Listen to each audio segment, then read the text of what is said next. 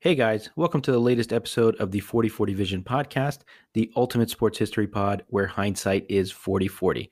We're so excited to jump into today's episode, but before we do, here's a quick word from one of our sponsors. What's up, everybody? Welcome to the 4040 Vision podcast. I'm your host, Khaled Abdallah, and today's podcast is about the LIV Golf Takeover of the PGA Tour. And with me today is a special guest, Amaar Burton, who is the founder and editor at MuslimSportsTalk.com and a copy editor at The Ringer. How's everything going today, Amaar? Going pretty good, man. How you doing? Good. So the reason I asked you on, Amaar, is, as you know, is because you wrote an article on MuslimSportsTalk.com about Saudi Arabia's sports takeover triggering Islamophobia. And I thought it was a really interesting angle to this whole topic, which has been, super fascinating to me. And I wanted to bring you on and talk about this. We won't get too much into golf strategy or anything like that, but we'll talk about some of the business aspects and some of the other political and social aspects of the takeover. So we'll start from the beginning. How closely have you followed the emergence of LIV Golf and some of the machinations that are happening in the background? Yeah, I've kind of been, since LIV Golf kind of came onto the scene, a couple years ago. I'd been following the story not so much from the golf side. I mean, I'm not a golf fan. I don't play the game. I always joke that, when I get old, my retired guy sport's going to probably be bowling. I don't see myself out there on the links.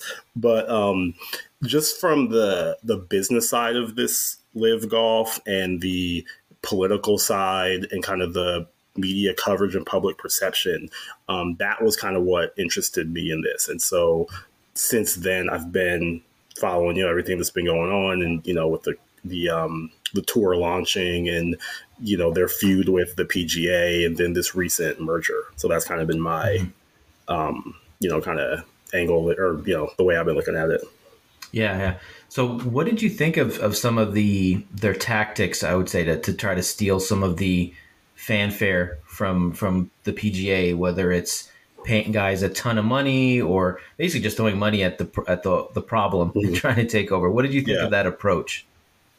I mean, it was an aggressive approach, and I feel like if you're going to do a startup, a league in any sport, whether it's golf or football or basketball, and usually the issue with a startup is they don't have as much talent. We look at all these other, every alternative football league that starts up every year.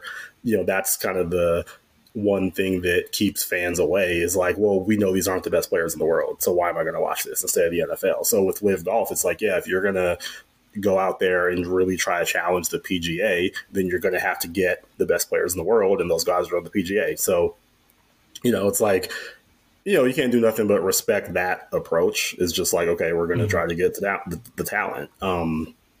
And as far as, was that a sustainable model? I think as long as they had the money there, as long as the investors were willing to fund it, it could have been sustainable. I mean, I think, the key with any kind of new sports league is do the people who are paying for it, how long do they want to keep paying for it?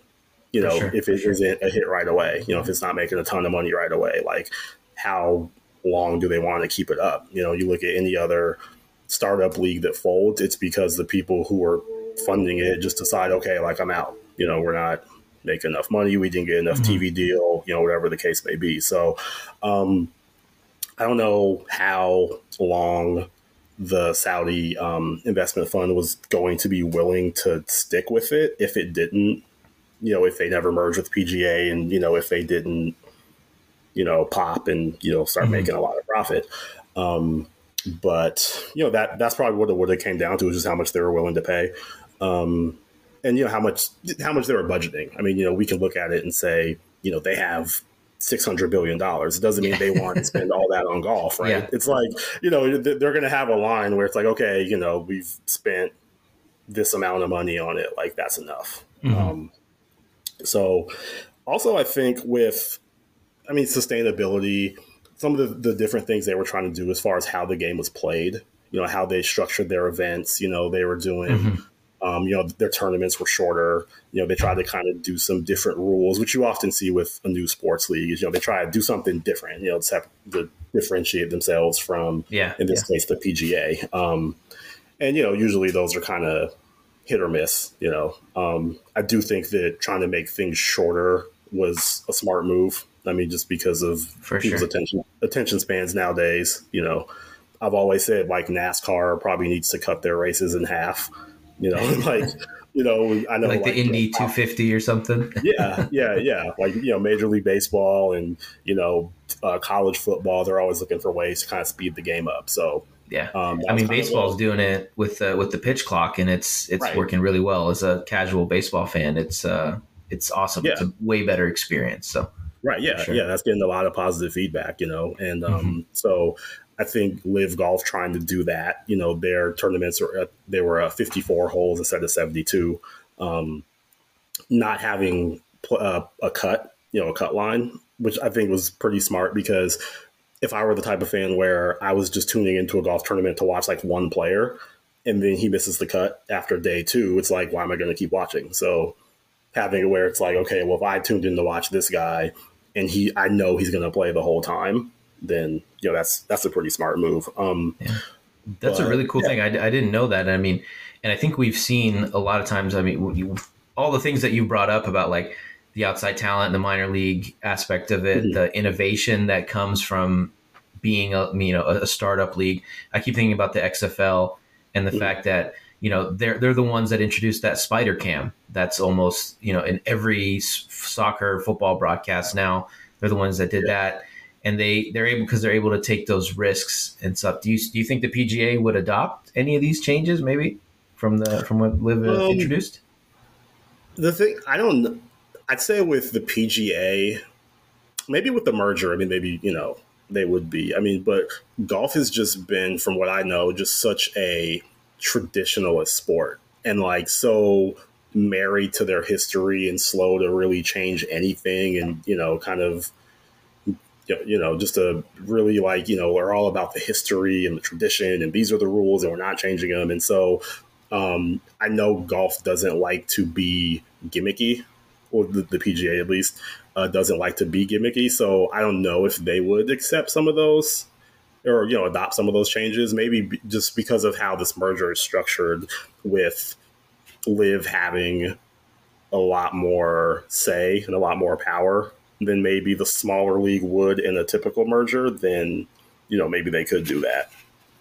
Yeah, golf is such a niche sport that they're able to get away with sticking to that tradition and being so slow to move, because again, it's a niche sport. You can only for the most part, certain class of people are able to watch and play it. So they are able to get away with these sort of things. So there was one other thing that you mentioned about the people being able to access and watch the startup league and making that easy. So I think one thing that I was reading about was, as the LIV Tour was starting to kick off, they had a lot of trouble finding a TV rights partner because probably, you think the big networks probably don't want to upset the PGA, especially like CBS. They have the Masters and some of these other ones. So I think they ended up on DAZN, which is a streaming service. I think it's a little more popular in Canada, but it's more known for boxing than anything else. Did you watch any of the broadcasts by any chance? And if you did, what did you think of the quality of the presentation and the broadcast? Yeah, I didn't really watch any of the broadcast. I mean, they got a TV deal with the CW. Oh, that's right. A lot. But a lot of their access, it was through streaming services, and the fact that they didn't kind of get the big traditional TV deal was probably somewhat of a red flag. And that was something a lot of people pointed to, was like, okay, this is going to struggle. They didn't get a big deal with ESPN or Fox Sports or whatever. So, but no, personally, I mean, I don't really watch it. I mean, like I said, I don't really watch the PGA.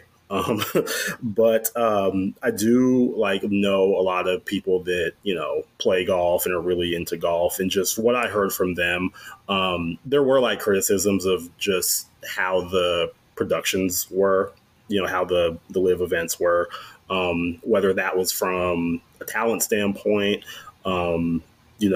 production value, things like that. And, and I understand part of that might be people that just kind of have a pro PGA bias, or anti-LIV bias, kind of just looking for something that's wrong with it and just, kind of in that mindset where they don't want it to be good. And, it's something new and different, like we talked about, that's new and different isn't always embraced by golf and golf fans.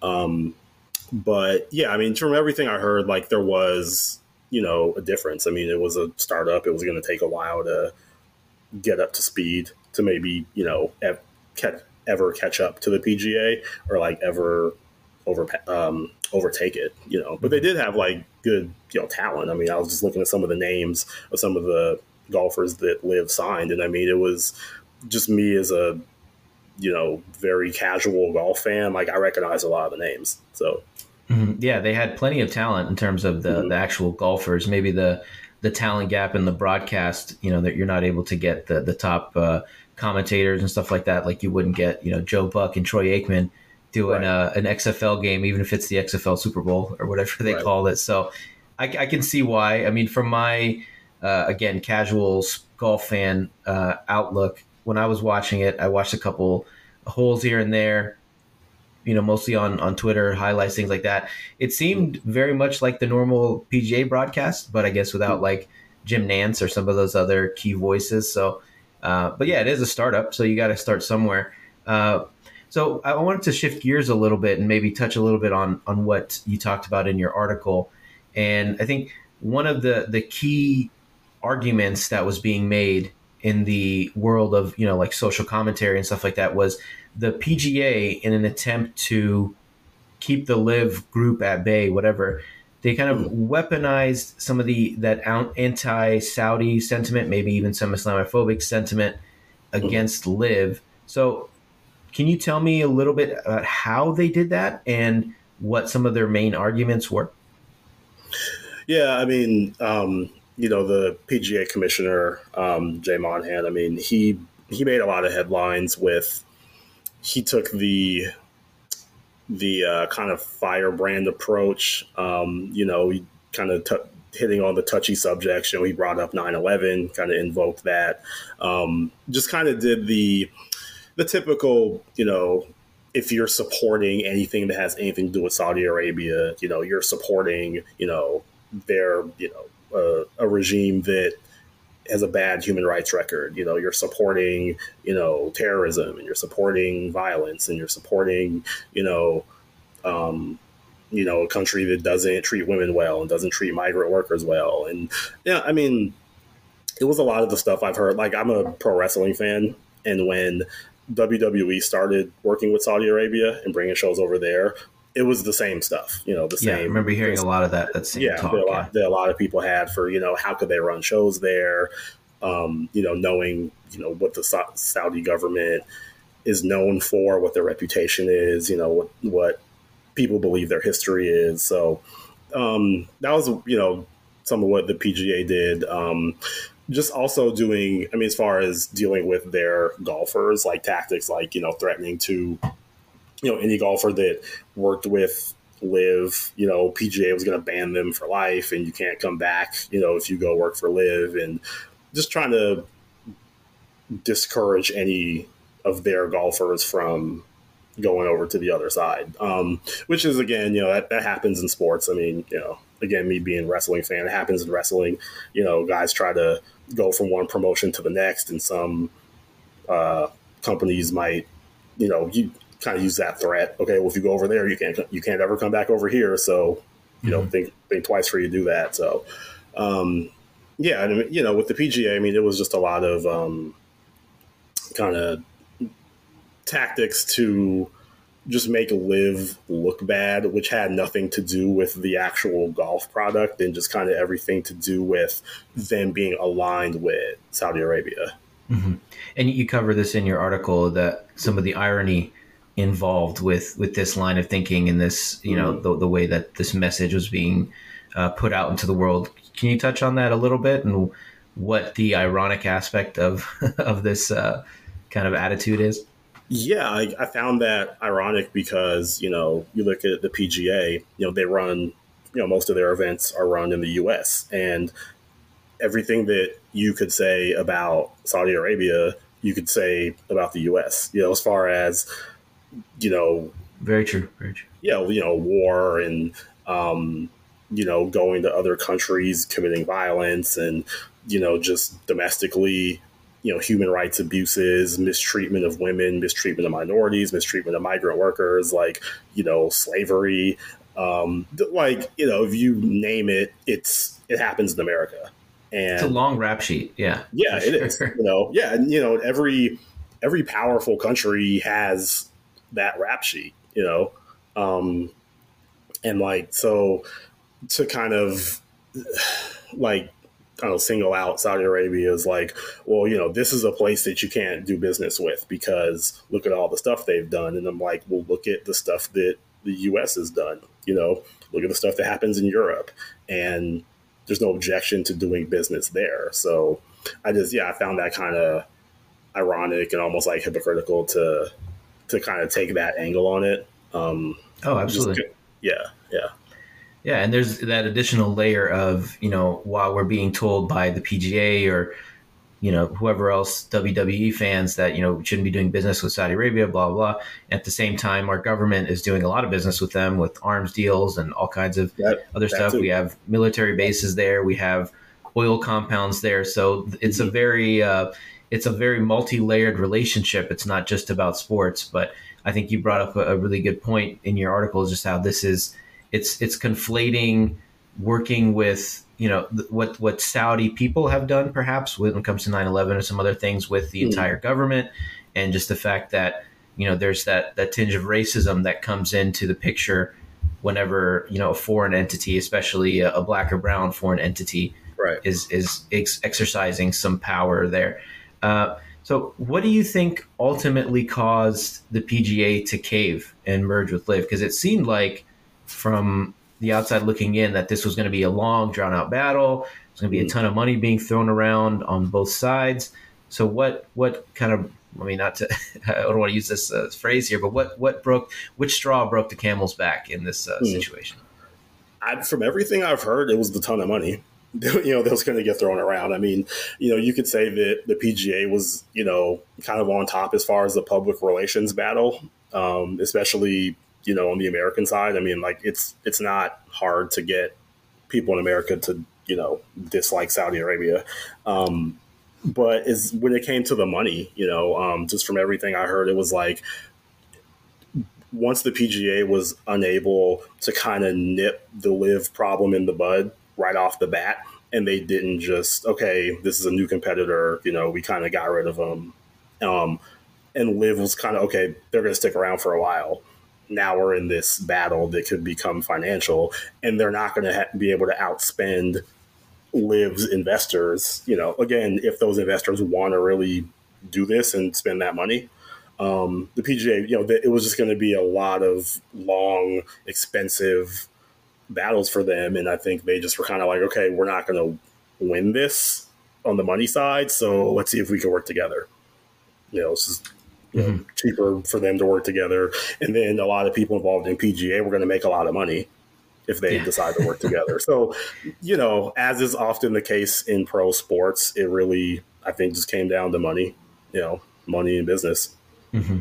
Yeah. And of course, Saudi Arabia has, like we've talked about, pretty almost an endless, budget that they can spend on this. Of course, they would probably set a budget, but as they can be stubborn with the money, and the money we've seen, in the past with Qatar and the way that they got the World Cup and the money that they threw around for that and the money that they threw at the game. If you have enough money, you can pretty much solve any problem that you want in sports. Even if public opinion is not quite on your side, eventually you're going to win out. And it seems like, from my understanding, the PGA is going to still be in control, but the LIV Golf or the Saudi investment fund, whatever, they're going to be quite involved, but they won't have the final say on a lot of things. So do you think that this was their plan all along, was to force that merger? I know that's a popular theory. I don't know if that was their plan. I think, they put a lot of money into funding this startup. And I think that it's just as likely that their plan was just to create a existing alternative to the PGA that was just going to go along. And, even if it never overtook the PGA, but it could have been a strong number two. I think their goal was to, find where they can make profit. And whether that was LIV existing on its own or merging with the PGA, I think that was their ultimate goal. When the opportunity presented itself to merge with the PGA, I mean, they obviously jumped on it, which was probably, a smart move. Just because PGA, it's like, they've already got the name, they've already got the infrastructure, all that kind of stuff. They've already got a lot of that talent. It's like, well, now you don't have to pay $400 million to Tiger Woods because, now he's in the fold. So, cool.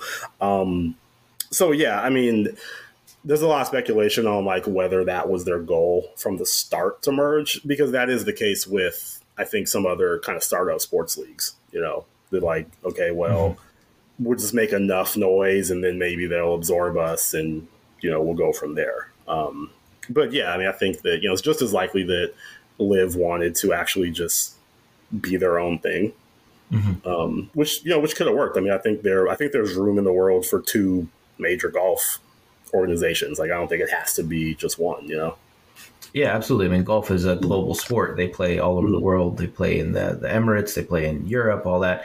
And you brought up a good point about some of those other startup leagues. I mean, it's been a while, but, back in the day, the ABA was eventually acquired by the NBA. They got rid of a few teams, but they absorbed some of that.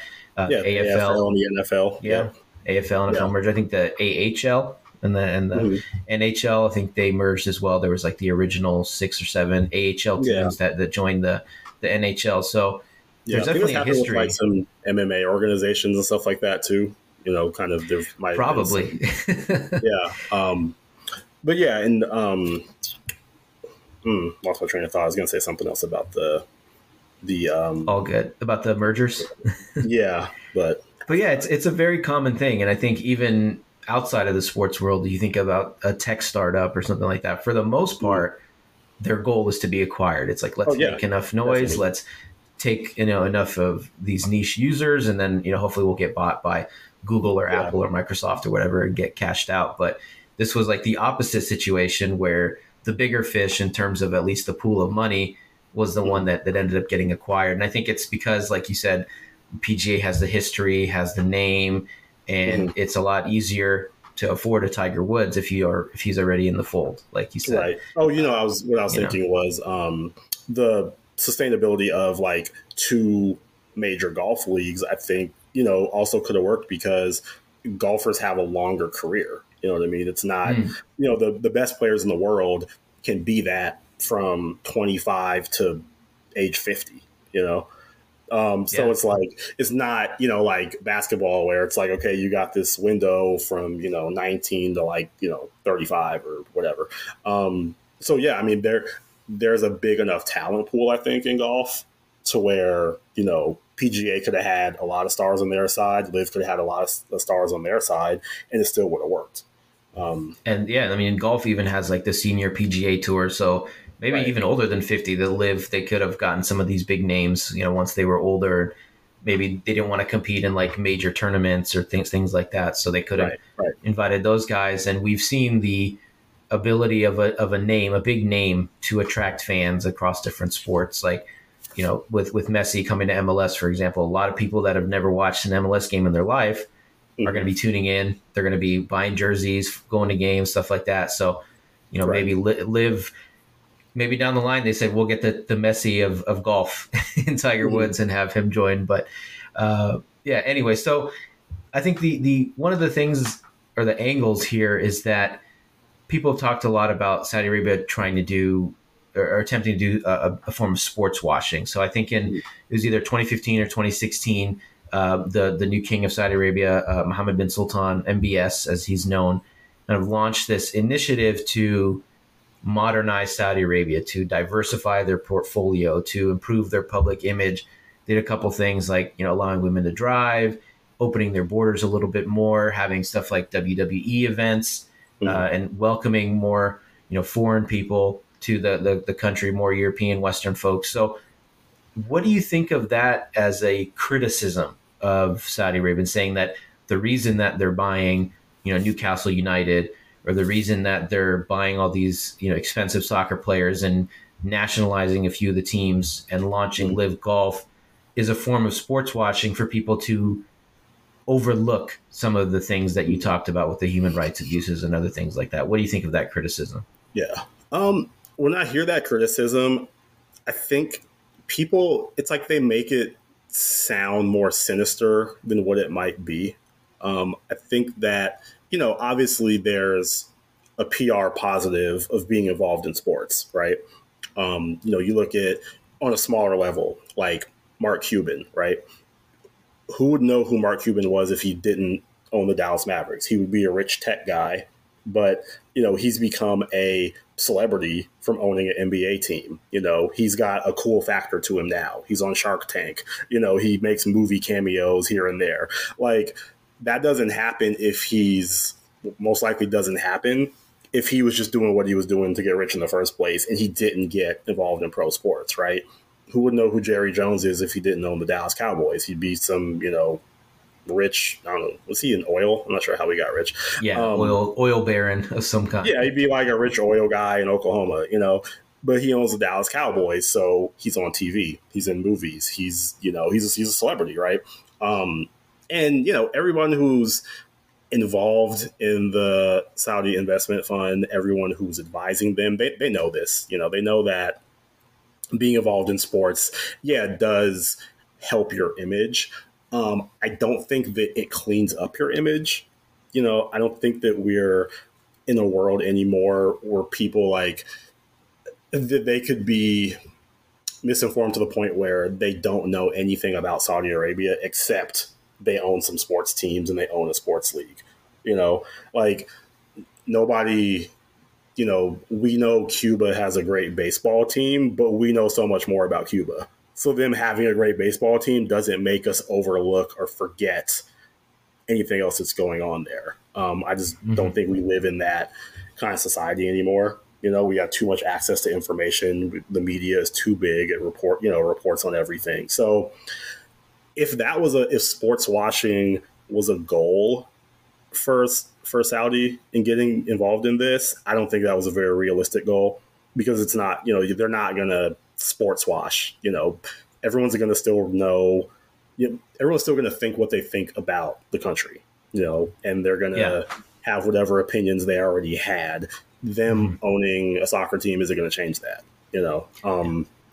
So, and when I watch the WWE shows, in Saudi, they do like these, tourism ads and kind of these like PSAs about, positive things that they're doing, which is to be expected. I mean, the same thing happens when WWE goes to, Philadelphia. They'll do some like local, hey, come to Philadelphia and visit, right? That's just kind of normal stuff, that goes on with sports and with entertainment. But when they talk about sports washing, they kind of make it seem like it's this underhanded, thing that like, oh, they're trying to get involved in golf so they can get away with all this other stuff they're doing. And like, I just don't think that's the case, hosting the Olympics didn't sports wash China or Russia. That's a good point. Yeah. Yeah. Exactly. Like Donald Sterling and Daniel Snyder, they didn't, people didn't overlook or forget what they were doing because they own sports teams. So it's not really, it might be a concept, it might be a goal. I just don't think it's a reasonable or realistic one today. So I don't think that might, that's a good point. Yeah. Yeah. It's like, might be part of like the overall, but it's a positive that comes with it, but that can't be the overall goal. Yeah, I think it might be one of the goals, and there is definitely that PR aspect of it, of wanting to have some positive PR come out of your country.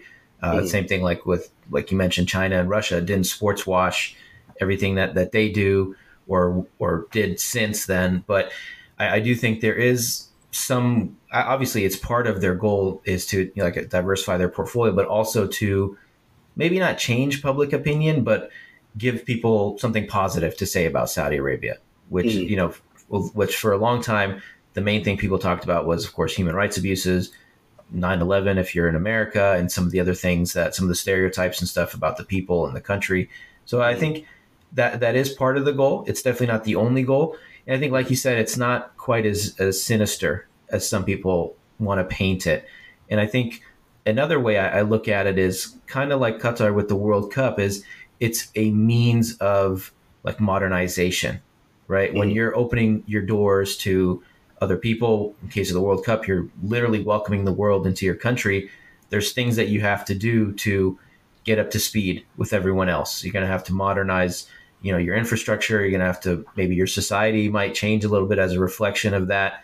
And in the case of Saudi Arabia, with what MBS is trying to do and have Saudi Arabia catch up to the rest of the world, I Mhm. think that this is one of the means to do that, but it's not necessarily like a sinister thing. Like, oh, everyone's going to Right. forget that we're at war with Yemen because we have a Gulf league.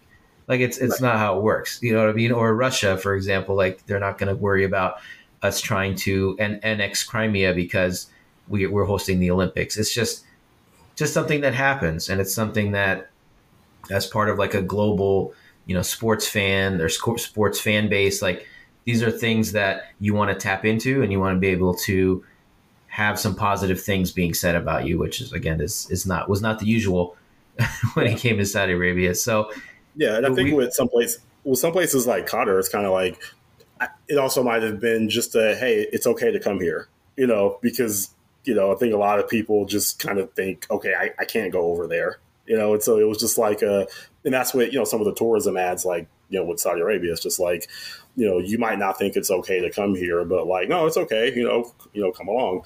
Um, and another angle to look at it from is, in some cases, getting involved in big time sports like this actually is going to call more attention to whatever negativity is involved That's a with great that point. Yeah, country. If if Saudi Arabia wasn't involved in Live Golf, would we be talking about Saudi Arabian politics on ESPN? Like, so if anything, like, it opens up the visibility of that country to people who weren't thinking about it. I see the argument that, oh, well, they're trying to get involved in sports, so we're not focusing on, human rights abuses. And I'm like, in all honesty, were you focusing on their human rights abuses in the first place? Or did you just start talking about it after they got involved in these sports? So that could actually be a negative byproduct of Saudi getting involved in sports, is that it actually calls more attention and has more hmm people talking about the things that they don't want them talking about than we're talking about it before. So yeah, and it can even flip into that positive, because, again, we use Qatar as an example. Is, I think, as a result of all of the attention that came from hosting the World Cup and trying to build these stadiums and things like that. mhm. I mean, it was super unfortunate and tragic that the migrant workers that lost their lives and were treated, mistreated during the Mhm. build up to it. But, as a result of that attention, from everything I've read, that conditions there have gotten better because Mhm. people are paying attention, and, they've made some changes to their laws and regulations around the treatment of migrant workers and workers' rights and things like that. So, it can be a net positive at the end of the day. And I think with Saudi Mhm. Arabia, if they are opening the doors to foreign investment a little more, and to foreign people coming to their country, it is going to lead to some modernization and some changes. And Mhm. then the thing that you said in the beginning was brilliant, when you said, we want to tell people that it's okay to come here. And I Mhm. think, Saudi Arabia and Qatar, they're probably looking at Dubai and all these celebrities and the tourism industry there. Mhm. And Dubai has very similar laws to Saudi Arabia and Qatar. It's Yeah. still a conservative country. They still have certain laws about drugs and public displays of affection, all kinds of stuff. Mhm. But people feel comfortable going there. So I'm Yeah. sure that they're looking at that like, oh, we can get people to come here too. We can get some more foreign investment and tourism. No, yeah, you see And yeah, celebrities and just regular people just bragging on social media about, hey, we're going to Dubai, yeah, and but you don't really see that with, like, them going to Qatar or them going to Saudi Arabia. So yeah, yeah, that could be part of it too. 100%. Exactly, exactly. So, I mean, we've talked a little bit about how much money these guys have and the seemingly like unlimited funds they have at their disposal. We've seen crazy numbers thrown around, like them offering Messi a $1.5 billion contract for playing, 3 or 4 years in Saudi Arabia. So, could you see them doing this in other sports? Maybe individual sports like another tennis league or pickleball, who knows, or maybe another team sport, like them taking over more teams in, you know, France or Spain or even the U.S. Who knows? What do you think? Yeah, no, I think so. I mean, kind of once you get into that sports world, and everyone, sports is a major moneymaker. It's a very lucrative entertainment source, and there's a lot of money involved in it. And at the end of the day, the as much as tourism and good public relations and all that, but the Saudi investment fund is an investment fund, and they're trying to make money. And that's a good place to go, And so, yeah, I mean, I could see, further involvement in soccer. They're going to obviously be having more involvement in golf. But, yeah, you could, they could get into other sports. I mean, basketball, football, baseball, like, yeah, some of these kind of like up and coming kind of niche sports like pickleball. And, yeah, I mean, I think,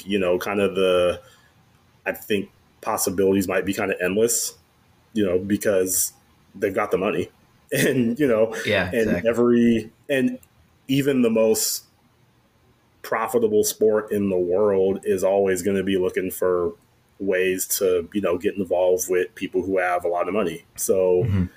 yeah, and I think if the PGA Live thing goes well, and the soccer teams that they own do well, that's just going to open more doors, and that's going to allow for more leagues and organizations and sports to be like, okay, like we're like, yeah, we'll work with you. Yeah, exactly. Maybe, yeah, maybe as far as like the bad publicity or negative backlash, maybe the majority of it happens with this golf thing, and then after that there's more of an acceptance, because it Yeah, just becomes part of it. It becomes normalized. It just becomes part of, okay, well, yeah, they're here now. They're not going anywhere. So yeah, exactly. I let's think, bring them into our sport. yeah, I think that glass ceiling or whatever you want to call it has been broken. I Right. mean, there was a lot of outrage and backlash when they bought Newcastle United, but Mm-hmm. they bought them. Now they're a Champions League team, and I'm Right. sure if they're going to do the same in some of the other leagues, they probably can't own two leagues or two teams in England. But if they buy a team in Spain or Germany or wherever, I mean the again, that glass ceiling's been broken. There's already an acceptance of it. Maybe it's just the outrage is going to be a little bit less every time. And then I think about the NBA or NFL or MLB. Maybe they buy stakes in the league itself, or maybe they buy stakes in certain teams. I don't know if we'll ever see. Maybe we're a long way from them being like the controlling owners of a team. I don't see them Mm-hmm. being like in a Mark Cuban type role where they're the visible owners. I think they understand some of the PR aspects of that, where they Mm-hmm. might just throw some money at it. I think, and I think the NBA is a good example of being the most global of those sports and the most willing to accept some of that outside investment. I think they have a preseason game, I want to say, in the Emirates or something like that. I remember reading Mm-hmm. something about this. So I think maybe out of those three, it'd probably be the NBA that's the most willing to take on some of that Saudi investment money. Yeah. And I think, and you brought up them doing it in other countries too. I mean, I think that's probably more likely. I mean, I think America was going to be kind of the toughest, the thickest glass ceiling to break through, just because of, American sentiment towards Saudi Arabia, American sentiment towards Muslims, towards Muslim majority countries. Um, and so I think, now that they, well, getting involved in more American sports, American leagues like the PGA, after that is kind of done, then yeah, it'll open up for more sports. But yeah, I also think like them getting involved in more countries too is like a higher likelihood as well. Yeah, that seal has been broken, like you said Mm-hmm. with the PGA. They're already here. So and Mm-hmm. money talks, especially in sports. like you Right. said, the most profitable sports leagues in the world. The NFL is printing money, but they could always use some investment, some more broadcast rights. Maybe they have a exclusive broadcast deal in Saudi Arabia for all the expats or something like that. Yeah. Who knows what they might do? So we mentioned that you are the founder and an admin of founder and editor, sorry, of MuslimSportsTalk.com. I've read a couple of your articles there. It's great stuff. I really like the angle that you take, especially as a Muslim myself, just having that Muslim outlook on sports, but obviously it's not the only thing that determines your perspective. But why don't you tell us a little bit about the site and some of the work that you've been doing there?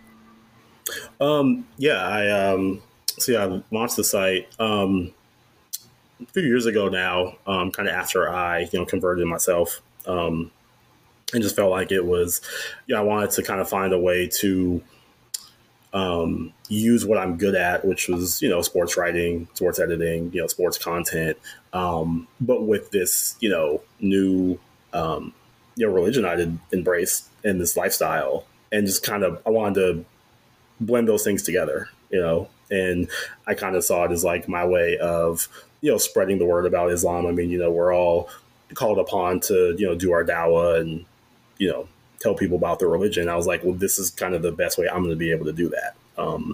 So, that was kind of the thought process behind launching the site.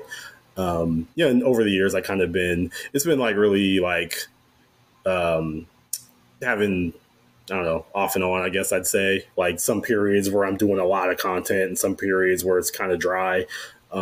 Just due to, I mean, when I first started, The life, due to life, no, right? yeah. When I first started, I didn't have any kids, and now I have 3. So it's like, just you're busy, and you have another full-time job, and yeah.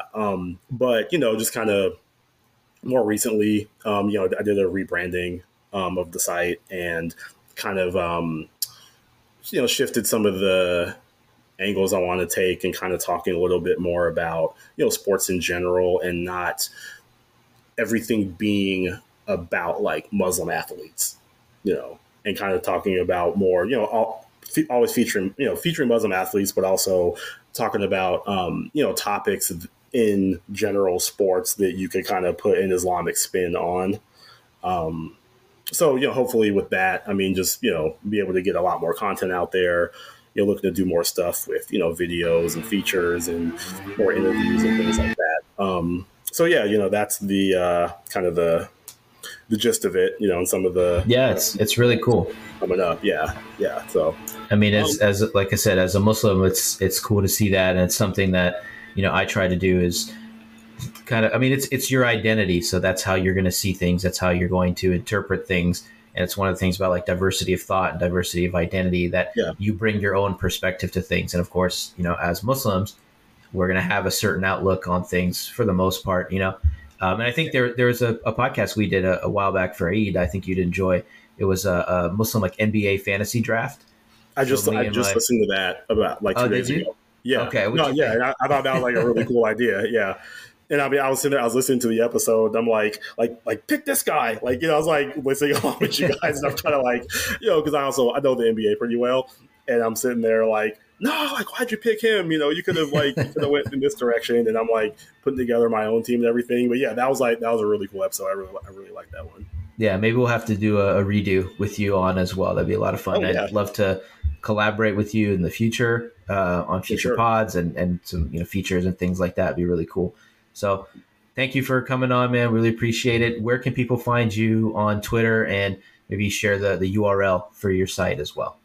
Oh yeah, you could find me on Twitter and Instagram, just at Amaar Burton, AMAAR Burton, and then the URL for the site is just MuslimSportsTalk.com. Yeah, make sure you check it out. Thank you, everyone, for listening. Make sure you subscribe and leave us a review wherever you're listening to this podcast. And you can find us on just about every social media platform at 4040 Vision Pod. Thanks, y'all. Thanks, Amaar. Appreciate you, man. All right. Thank you. Appreciate it. Big shout out once again to Amaar Burton of MuslimSportsTalk.com and The Ringer for coming on the podcast today. We have all kinds of great content planned for you this summer. Even though we're going through a bit of a lull when it comes to sports, there's still plenty of things to talk about, and we'll have plenty of amazing podcasts coming out every week. And we hope to have a bunch of 40/40 shorts coming out every week as well. So make sure you click that subscribe button wherever you're listening so you don't miss a single episode. Thanks, y'all. Peace out.